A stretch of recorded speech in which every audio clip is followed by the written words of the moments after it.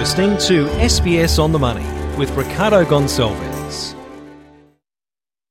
Your daily 10-minute business and finance news wrap for this Tuesday, the 27th of February 2024. On market day, we will speak with Matt Sherwood from Perpetual about the day's market action, including that of Coles, which today posted a $589 million half-year profit, which was down 8%. But shares did surge today as supermarket revenue climbed almost 5%, as food inflation stayed at around 3% in the half. Its CEO, Leah Weckert, spoke to the media and was asked about her views of competition in the sector, given accusations of price gouging ahead of a sector inquiry. Here's some of what she had to say. The first thing I'd say is that profits are an essential thing for any business. They enable us to continue to operate, and for us that means we get to employ 120,000 people. We get to support thousands of suppliers. We pay a very large tax bill every year. We're in the top 100 of taxpayers in Australia. And we pay dividends out to, we've got about 440,000 direct shareholders. 80% of them own less than 2,000 shares. So they are mums and dads and families and retirees that are benefiting from those dividend payments. And of course, we have Coles shares in many, many superannuation funds. So there are millions of Australians that are also indirectly benefiting from those dividends. In terms of our profit, we make around $2.60 for every $100 a customer spends, so less than 3 cents on the dollar. And that margin has now been stable for at least the last 5 years, and it has not gone up as we have seen inflation come through. And food inflation has been faced everywhere in the world. It is a global issue. It is not unique to Australia. And you'll see in our presentation today, actually, we highlight the fact that food inflation in Australia has been lower, quite significantly lower over the last few years compared to many other developed economies like UK, the European area, the US, New Zealand, etc. And that food inflation that we have seen come through, it is driven by higher input prices. That's higher cost of fertiliser, it's higher raw material costs like wheat, which really spiked when the Ukraine war started. It's higher shipping, packaging and labour costs. And that is what has flowed through and led to the inflation and higher prices going to customers. But, the competition between Australian retailers I would describe as fierce, and I think that is one of the things that plays into the fact that our inflation levels here over the last few years have been lower than other economies. And when you look around the world at the competitive dynamics, one of the things that I actually think is wonderful in Australia is we have a very vibrant food retail market. If you go to a shopping centre, you can usually have the choice of 2 to 3 different supermarkets. You can usually choose from a number of independents, the bakeries, the fresh produce providers, butchers. Many of the butchers, there'll be ones that specialise in chicken and others that specialise in fish and others that specialise in meat. There is a huge variety in terms of what the customer has to choose from. And before the customer even leaves home, they can hop online and order from Amazon. I actually got home last night and my husband had ordered 2 things on Amazon, luckily not food items, but he did say to me, I'm getting pretty good at spending money on Amazon.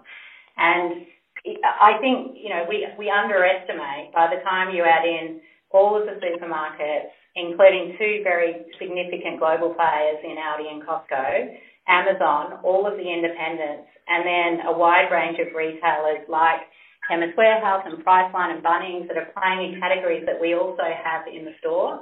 That is significant choice for the customer. That's Leah Weckert there, the CEO of Coles, speaking at a media briefing today. Now, Market Day on the SBS On the Money podcast. Coles shares did respond well, up 5.5% today, leading the Australian share market, which did finish higher, but only just. The S&P ASX 200 up 0.1%. 1% to 7,663. For more on the day's market action, including Coles numbers, I spoke with Matt Sherwood, the Head of Investment Strategy at Perpetual. Matt, can we start with Coles? Shares have really taken off today following its results. Why? And what does the whole result say about where the consumer is at the moment? Well, the market certainly liked the result. I'm not sure it says anything too much about the consumer per se. The Australian consumer is under quite a bit of income stress at the moment, given when you combine what wages are doing, how much tax you pay, how much interest you pay, and what inflation's doing. Household income growth's about -3, -4%, and that's about a 30-year low. So I think what this really indicates is that staple retailers have got a very good track record in doing well during periods of inflation. And that's for two reasons. Well, first of all, they're able to pass the cost increases on, unlike a discretionary retailer who may put his prices up and then the consumer will say, oh, well, I'll get that in 6 months' time. Of course, it's very hard to do that with essentials like food. And the other reason why Coles has done particularly well, I would argue this time, is that they are exposed to the least risky part of Australia's GDP growth profile, and that is population growth. So on a revenue front, they're exposed to the huge surge we're having in population. In terms of margins, they can pass their costs on. So, they're very well positioned to do well during these periods of inflation. The challenge is going to come, of course, when inflation returns to 2 or 3%. I guess Coles is one of the last companies to report. Woodside also reported full year results today. Given that we are at the very end of profit reporting season, how would you rate what we've seen? I think it's been a pretty good season relative to expectations, but that's not because corporates are making a lot of profit growth. It's just the earnings expectation hurdle from the market had been lowered so much, it was sitting about 2 feet under the ground. So it was very easy to get over that very low earnings hurdle. I think the other thing is that of the results, they've all been driven by cost out. So there's not a lot of revenue growth to go around. And that really is indicative of what's happening with the Australian economy with, household budgets under stress and CapEx are pretty weak. And of course, I think the guidance for companies were fairly subdued. The majority of firms which issue guidance cut their expectations, but a lot of them talked about cost out and their ability to manage their costs, and that's going to be incredibly important because there's not a lot of revenue growth to go around. So, in Australian equities particularly, I think it is going to be a stock picker's environment because a lot of firms are going to struggle under the macro dynamics of the Australian economy.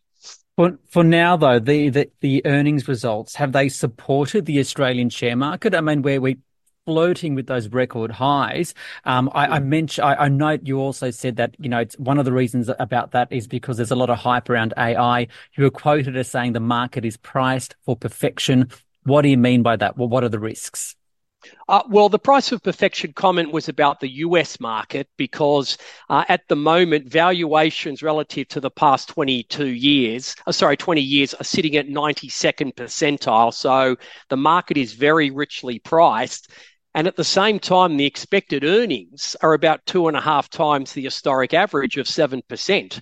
So in 12 months' time, the markets expect US earnings to increase 18%. And you normally get one good year in a cycle where you get earnings growth around 10% above nominal GDP. Now, that year normally is the second or third one post a downturn. And of course, we had that just a couple of years ago. So the market in the US particularly is just egregiously priced, and it's almost impossible to see how they can beat expectations. And this is not just a tech story either. The remaining 493 stocks in the S&P 500 are trading at their highest multiple for 20 years as well. But the difference is that these group of companies have delivered zero earnings growth outside of tax cuts since 2016. When you look at Australia, our valuation is very elevated also because of compulsory superannuation, as it always is. But our earnings expectations this year are pretty low.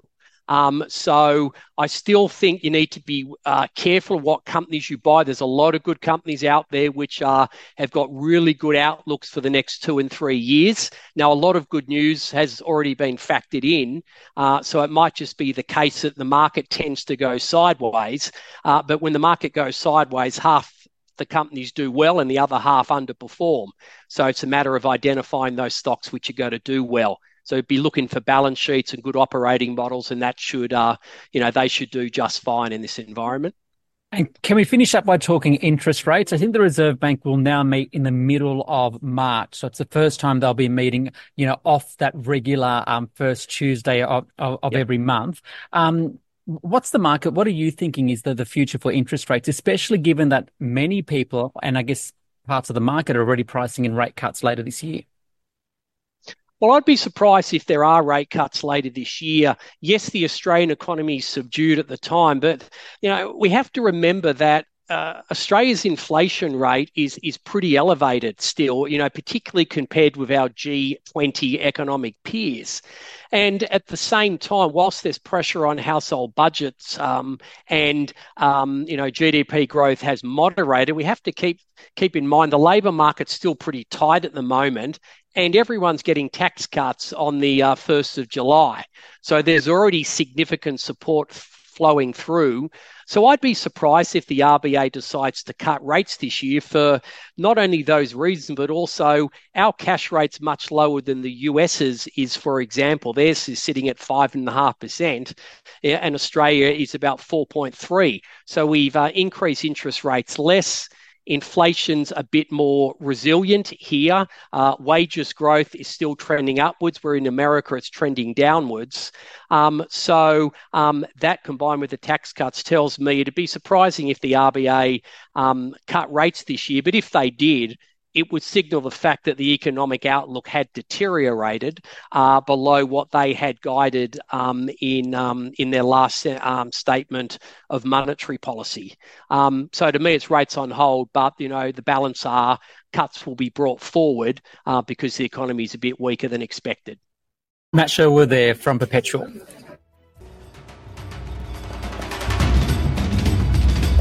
This SBS On the Money podcast is provided for informational purposes only. The content on this podcast should not be understood as constituting advice or a recommendation. It is not personal advice and does not consider your personal circumstances or objectives. You should contact a licensed professional before making any financial decision.